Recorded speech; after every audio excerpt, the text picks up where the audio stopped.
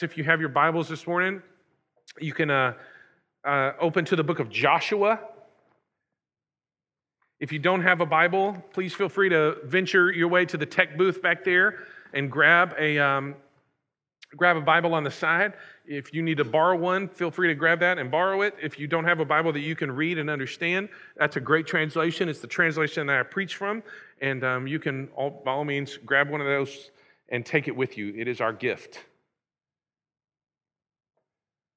We're going to journey in the book of Joshua here, basically through the summer. And as we do so, let me just set a touch of stage here so that you understand what we're kind of the part of history that we're in, the Old Testament history. The people of God have been delivered out of Egypt. They've come out of Egypt, 10 plagues and crossing the Red Sea and all that good stuff.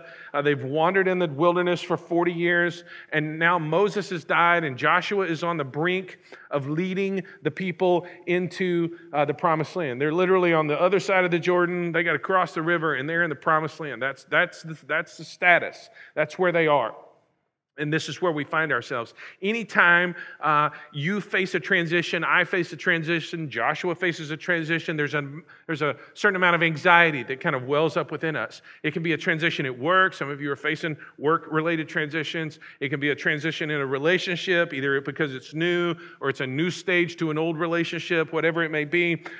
There's just this anxiety. There's accompanying anxiety that goes. Certainly it's true as culture shifts and moves, and things are, kind of going the way that they are. As we see transitions happening in culture, there's anxiety that comes with it. How about Barry Camp last week preaching? Was that pretty awesome or what? How many? You can clap for him. That's perfectly good. He'll enjoy that. I called him, and I knew it was good when I started getting text messages at 9:45.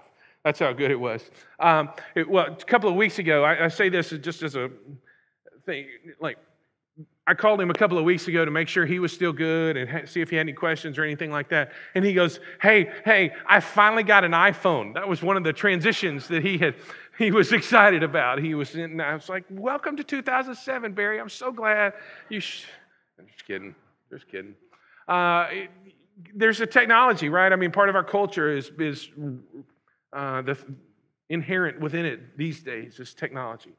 Certainly some of the shifts that have happened with morality and public opinion, this sort of thing. When our culture shifts and transitions in terms of politics or other things, there's anxiety. There's anxiety when that happens. When this anxiety wells up, people deal with it in different ways. Sometimes people run from it. Anxiety, I'm just going to shove it over there until it's, okay. Some people try to numb the pain. They anesthetize, with some substance or some other pursuit. I don't want to feel this anxiety, so I'm going to do whatever I can to make it go away. Some people, they go looking for companions to walk in their anxiety with them. You ever seen this on Facebook where somebody will say something like, "Oh my goodness, what a day, so glad it's over." What is that? That's fishing right there. Because somebody's going to say, "Oh, what happened?" "Oh, well, let me just tell you." Right? And so they go looking for companions.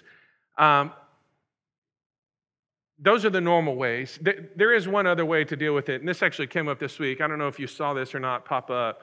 This is an actual obituary for Marianne Noland. Marianne Noland, faced with the prospect of voting for either Donald Trump or Hillary Clinton, Marianne Noland of Richmond chose instead to pass into the eternal love of God on Sunday, May the 15th, 2016. And you think I'm kidding? That is a legitimate obit, straight out of the newspaper in Richmond, Virginia, which, just for the record, don't do that this week, okay? Don't. People deal with transitions in different ways. This is not one I recommend. Joshua, let's start in verse 1. After the death of Moses, the servant of the Lord said to Joshua, the son of Nun, Moses' assistant, "Moses, my servant, is dead. Now therefore arise, go over this Jordan, you and all this people." I love that part. "You and all of this people, into the land that I am giving to them, to the people of Israel. every place that the sole of your foot will tread upon, I have given to you. Now, when God starts talking in the past tense about things that are going to happen, that's a good deal right there, huh? It's a good deal. Just as I promised to Moses, verse 4. From the wilderness and this Lebanon, as far as the great river, the river Euphrates, all the land of the Hittites to the great sea, toward the going down of the sun, this shall be your territory. Verse 5. No man shall be able to stand before you all the days of your life. Just as I was with Moses, so I will be with you. I will not leave you. I will not forsake you. Joshua was taking on leadership of the people of God on the brink of the promised land. He was facing this significant transition. And if that's true of you personally, if it's true of you in some sphere of your life, there are a couple things here. One is you and I need to recognize, like Joshua, and look back at verse 5. No man shall be able to stand before you all the days of your life, just as I was with Moses, so I will be with you. Joshua is stepping into something that's already established. He is stepping into something that's already in play. He is stepping into the work of God, where God's already been at work. And so if you're facing a transition in life, in some sphere of your life, I promise you this: God was at work, He is at work, He will be at work. That's what I promise you. You are stepping into something that God is already doing. And indeed, this is the case for Joshua. As I was with Moses, so I will be with you. Joshua is standing, if you will, on the shoulders of those who come before. It's true. It's true of us individually. It's certainly true of us as a church.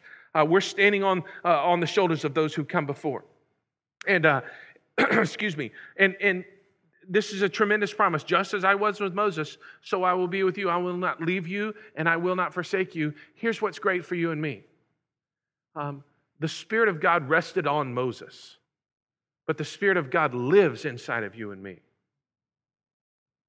I mean, so even better than what God said to Joshua.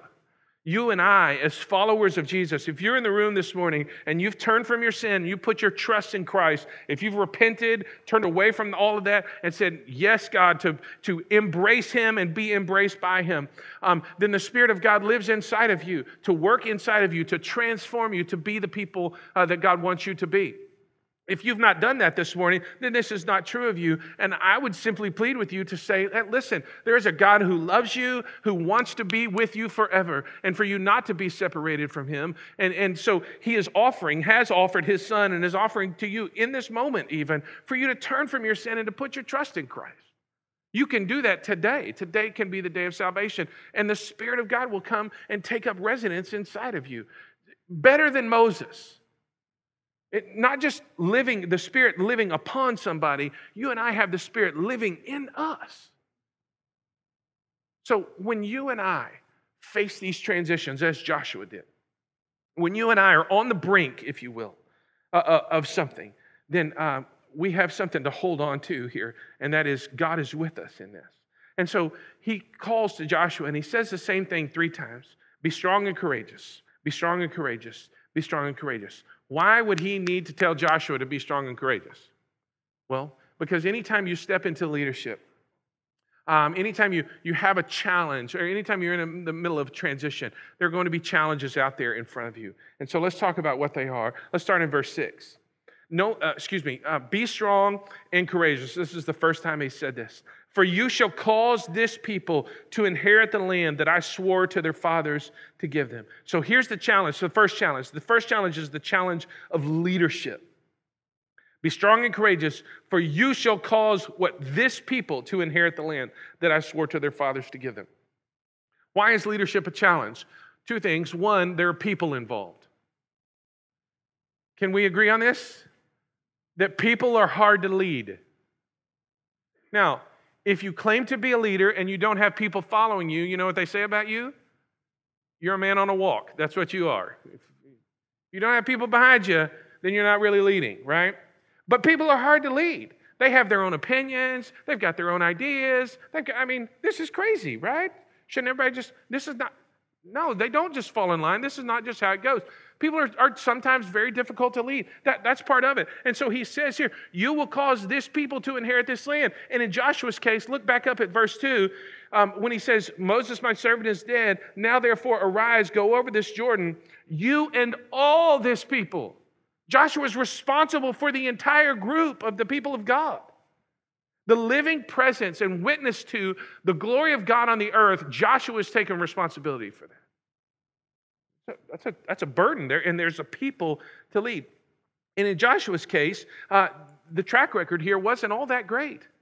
I mean, their fathers had grumbled and griped and groaned, and complained and fussed and fumed and all the other things against God.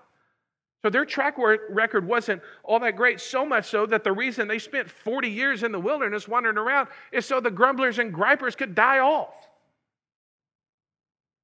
Great. God, you want me to lead that? Okay, all right, that's what we'll do then. But not only a people to lead, there was also a past to overcome, because Moses had tried to take these people into the promised land. And what happened? You can write this down and go look it up later in Numbers 13 and 14.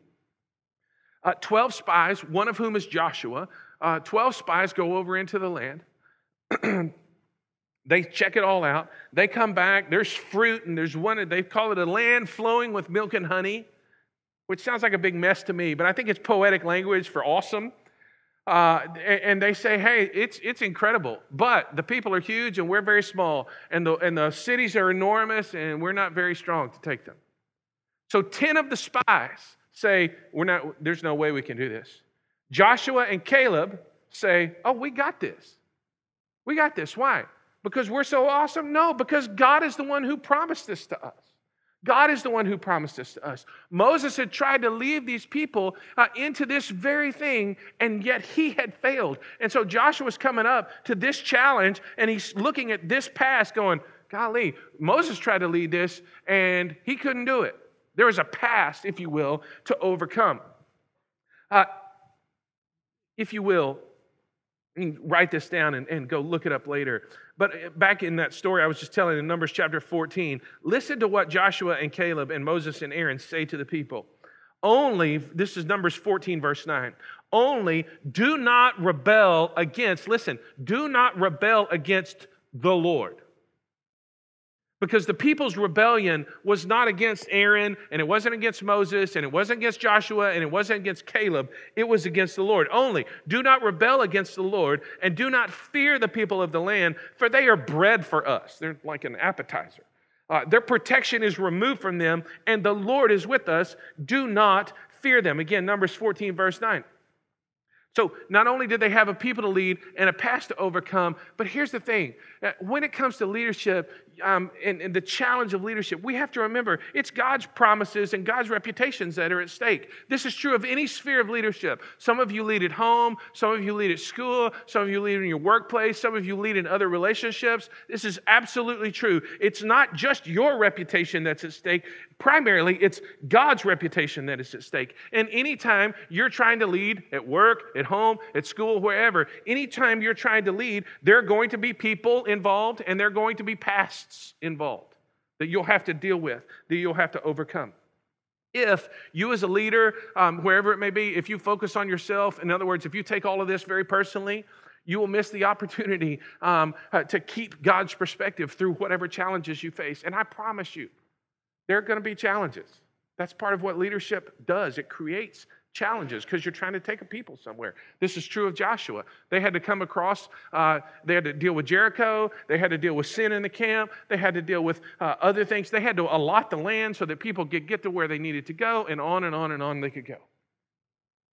Joshua faced challenges. We will face challenges. You will face challenges. As a church, there are two that are just on my heart that I wanted to just put out there one more time. Two of the challenges I think as a church that we need to step up and make sure that we're tuned into. One is there is a growing number of Spanish speakers around us geographically. And so we've created a position. We don't have the money or the person yet, but we've created a position to start a Spanish-speaking ministry here. Because I mean this not rudely or ugly, but like we're not getting any whiter around here. Have you noticed? Like, if the kingdom of God is going to come in among the people with whom we live, part of that is going to be Spanish speakers. A good portion of that, just by the numbers. It's going to be Spanish speakers. And so, we need to Pray and ask God to bring the right person along to reach people whose heart language is Spanish. And then figure out how we're going to do that and how we as a church are going to see the kingdom of God come in their lives. The other thing is, the second thing, one was the Spanish-speaking ministry, and the second thing they wanted to continue to put before us to make sure that we're tuned into is, our desire as a church is to plant another church, and not just a church, but churches, plural, to dot this area, if you will, with churches that have been started out of this church. We were a church plant. Did you know that? How many of you knew that? Just a survey in here. A few of you did.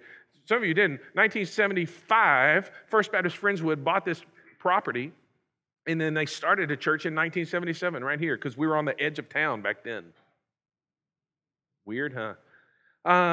So if you will, it's in our DNA, but we want to do that. And that's the primary reason we went to 2 services. Because we wanted to make room for people make room so that you can invite more people, so that we can grow a little bit more. And then once we grow to the point where we think we're ready, we slice off a group of people and send them out to plant a church. And what happens after that? Well, we invite more people. God changes people's lives. We grow a little bit more, and then what do? We slice off some more and send them out again. What happens after that? Well, we invite more people. God changes people's lives. Slice off, send them out again. We would dot this area with God doing something through us as a church. And so we want to have Spanish-speaking ministry here, and we want to plant churches, plural. We want to plant churches. Those are 2 of the challenges that we as a church, again, we got to continue to stay tuned into. The second challenge starts in verse 7. Look, if you will. Only, he says, watch the wording here, verse 7. Only, be strong and what? What's it say? Very courageous. Not just courageous, be strong and very courageous. Be strong and very courageous, being careful to do according to all the law that Moses, my servant, commanded you. Do not turn from it, not to the right hand, or to the left, that you may have good success wherever you go. The second challenge is the challenge of obedience. The challenge of obedience leaves us with 2 choices. One, we can be very clear, we have clarity, or secondly, we have compromise. Those are our 2 choices. Clarity or compromise. And I'll just tell you, compromise is in the water. I mean, like it's in the air that we breathe. Every cultural force, all the momentum, all of the winds that are blowing, all of that are pushing us towards compromise. And here's the thing, the enemy's very smart. He's not going to say, okay, so here's the standard. We want you to compromise way over here. What's he do? He say, okay, so here's the standard. And I mean, just to make sure that we all get along, let's compromise just a little bit. Right?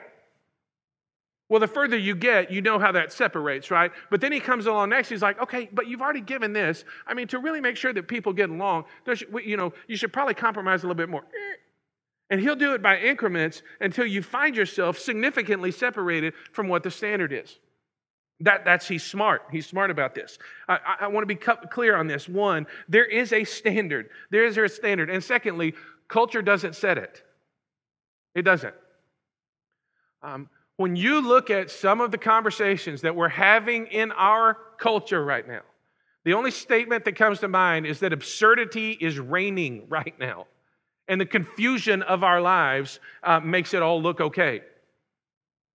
Absurdity is absolutely reigning. It is the one thing that we can say is you look at all the conversations that are going on between all the talking heads on TV and on the radio and in classrooms and other places, and you think, what in the world have we come to? Absurdity reigns and confusion makes it all look better. There is a standard, and the culture does not set it. The confusion happens when I think there are probably more areas in this, but let me just give you 3. The confusion happens in the area of success.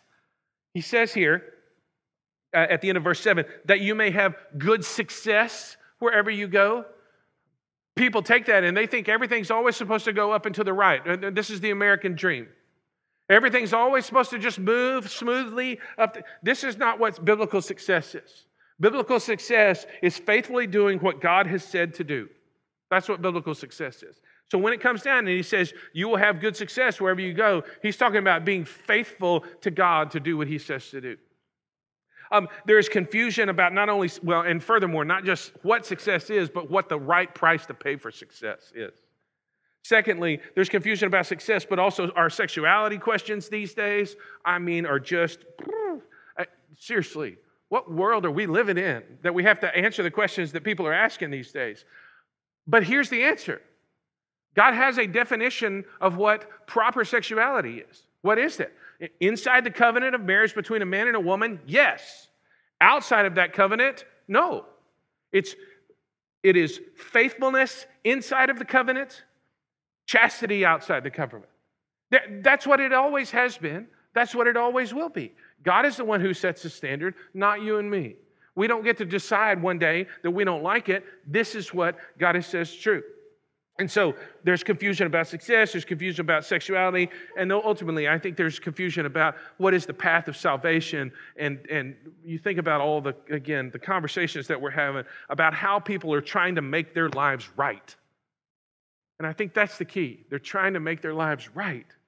And what is it doing? They're seeking salvation. And Jesus says there's not multiple paths to make your life right.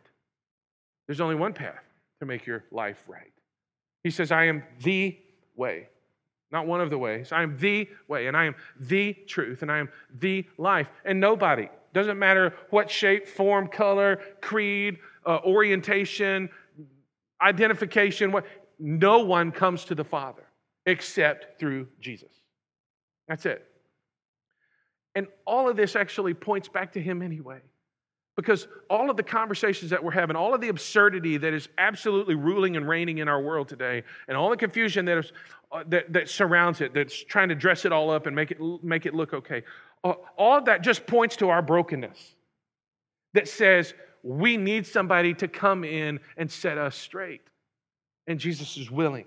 He is willing to deal with our sin, and he's willing to help us grow into who we want to be. Who he wants us to be. So we have two choices, either clarity or compromise. And again, just carefully look here at verse 7. Don't turn from it to the right hand or to the left. I think that's important to say. Why? Because when it comes to obedience, any variation is actually disobedience. Any variation off of the path is actually disobedience. Don't turn from it to the left, to the right. And I think that's why he says, be very strong. Be very courageous. He wants us to hear, hey, this is going to take some guts here. This is going to take some guts to continue to live this way when everything seems to be going the other way. When all the winds, the prevailing winds are blowing a different way, you feel like, I think I'm going to get caught up in it. I think I'm going to get caught up in it. What is the word of God to us? Be strong and be very courageous. Be strong and very courageous. These are not days when we can afford to be anything less than very strong and very courageous. We can't afford to it. Well, where do we get that clarity? I'm glad you asked. Verse 8. This book of the law shall not depart from your mouth, but you shall meditate on it day and night, so that you may be careful to do according to all that is written in it. For then you will make your way prosperous. Here we go. And then you will have good success. You will be faithful to do what God has said to do. Clarity comes from the Bible. That's the deal. Clarity comes from the Bible. You want to know where we can find a proper, appropriate, culturally, a transcultural definition of success? You find it in the Bible. You want to know where people who have questions about and are confused about sexual issues, you find answers where? In the Bible. You want to know where you find the right answers to the important questions of things like how does one become right with God? You find them in the Bible. The most important questions, they have their best answers right here. It's in the Bible. Clarity comes from us being in the Word of God, being people who are marked by the Word of God. And so what is our job? What is our response to that? It's to memorize it and to meditate on it. This book of the law shall not depart from your mouth, but you shall meditate on it day and night. The Hebrew word for meditate actually has a cognate, a related word. It's like mumble. Mumble. Anybody ever tried to memorize something and you find yourself just repeating it? You're like, you're trying to memorize it where you're, and people are like, what is that guy doing? This is what he's talking about. This is why it's not going to depart from your mouth. The reason it doesn't depart from your mouth is because you're working on it. You're chewing on it, if you will. You're meditating on it. You put it in there and you let it just, you just work on it and work on it, work on it, work on it until it becomes a part of who you are. To meditate on something scripturally was to, again, kind of put it in your mouth and just chew on it, mumble it around. And I want to be very pastoral here because some people, and I've had this conversation multiple times, they come and like, hey man, I like you. The church seems to be in good shape. I don't understand the Bible. There are parts of it that really confuse me. Can I just say, I don't understand all of the Bible, and there are parts of it that are really confusing to me too? I don't. But you don't have to understand it, or you don't even have to see its relevance initially to be convinced that it's true. This is God's revealed truth to us. It is God's truth to us. And so what is our best response? To say, hey, listen, I believe that it's true, and I don't understand it, but at some point, God's going to help me understand it. I know that. I'm just going to believe that it's true, though. Well, I don't think that this is relevant for me. At some point, it will be relevant for me. God will make it relevant for me. Right now, I just believe that it's true. Clarity comes from the Bible. We've got to get a hold of that. We're going to be strong and very courageous in the cultural moment in which we live. We have to be people who are rooted and grounded in the Bible. Last challenge is the challenge of emotions. Look at verse 9. Have I not commanded you? Be strong and courageous. Don't be frightened. Don't be dismayed, for the Lord your God is with you wherever you go. The emotional challenges that Joshua faced, think about this. His mentor had died, so he had grief. Excuse me. His mentor died. He had grief. He was looking at the land with significant challenges, big cities, big people, all of that kind of stuff. And so he had doubt. He was looking at the people who are around him. And he's going, I don't know, can I really do this? So there's insecurity. Not many people know this, and I, kind of opening up here a little bit, counseling session, if you will. You can charge me later. I've been a pastor here 9 years and some change now. For the first about 4 years, I didn't sleep on Saturday nights very much. And here's the thing. At that point, I had been preaching about 10 years, week in, week out. So it wasn't the preaching part. I mean, standing up and talking, that's not a thing. It was the weight. It was the weight of knowing that the next morning I had to get up and declare the word of God to the people of God. And I was going to be the tool by which God spoke to his people. And there wasn't another person or somebody. Like, it was just the weight, the bearing the weight of saying, hey, tomorrow you have to stand up and say this to the people of God. There's just a weight that comes with that, and the emotional weight of that. I mean, it's a real thing. I have personally experienced this, and in Joshua's case, he was dealing with grief, he was dealing with doubt, he was dealing with insecurity, and that's just from his own stuff. Then God comes along and says, be strong and courageous. Don't be afraid. Don't be frightened, and don't be dismayed. Don't be discouraged. Why would God say, Joshua, don't be scared and don't be discouraged? Because he would face fear and discouragement. These are two tools that the enemy loves to use to distract the people of God or to put the people of God off the path or whatever. The enemy loves to use these tools, fear and discouragements, for you individually and certainly for us corporately. When these emotions well up inside of us, we have two choices. We can live by these emotions or we can live by the Word of God. We can live by our fear and our discouragement or our grief or our doubt or our insecurity, or we can live by the Word of God. And what is the Word of God to us? Be strong and courageous. And your emotions may have to come in line behind you, but be strong and courageous. If you've been around here, you've heard me say this before. If you're fairly new, maybe not yet, but this is kind of our standard statement on the emotional life of the Christian. Emotions, here's what they are. They are terrific companions, and they are terrible guides in life. They are great companions, but they are terrible guides. God gave them to us to help us figure out some things and work through some things and all this kind of stuff, right? To warn us of some things. That's what emotions do. But they are terrible guides. And if we rely on our emotions instead of relying on God's word, if we're relying on how we feel in the moment instead of be strong and courageous, boy, we're going to find ourselves in a wreck. Why? Why would God say this to Joshua? And on what basis could he find it in him to be strong and courageous? Look at the last part of verse 9. For the Lord your God is with you wherever you go. That's the thing. For the Lord your God is with you. God promises to us his presence. Listen, if you're in a transition like Joshua was, it won't always be easy. There are promises that God gives to us that are not fun promises, but they're there. It won't always be easy. It won't. Here's what he promises, though. Better than ease, I'm with you. Better than comfort, I'm with you. Better than everything always going up and to the right, I am with you. I'm with you. Where did Joshua learn this? Where did he see it? In Exodus 33, Moses is up on the mountain, and God's getting ready to send the people on. He's like, I'll send an angel with them. Go on. And what does Moses say?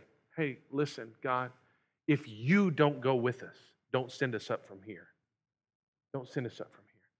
Because it's your presence that makes a difference. It's your presence that makes a difference. I have one verse to close, and I want to do it from here, but some of you are facing significant anxieties because of transitions in your life, because of the things that you're looking at, the promised land, whatever it may be. God promises to us his presence. Listen to this from 1 Peter 5. Humble yourselves, therefore, under the mighty hand of God, so that at the proper time, not unlike Joshua, by the way, he may exalt you. Casting all your anxieties upon him. All of your anxieties, not just the ones from work, not just the ones at home, not just the ones that roll around in your heart or keep you up at night. Casting all of your anxieties upon him. Why? Because he cares for you. That's what he says. I am with you and I care for you. I am with you and I care for you. So to bring me all of your stuff, bring me all of these anxieties, bring them to me. Casting all of your anxieties upon him because he cares for you. I'm going to pray here in just a second, and we're going to take some time and do that. That's what I want you to do this morning. I think that's what God wants you to do because he's sufficient to carry all of this stuff. Some of you have anxieties about things that are going on in your work world. Some of you have anxieties about things that are going on in your physical world. Some of you have anxieties about things that are going on in your relational world, whatever. Cast all your anxieties upon him because he cares for you. Let me pray.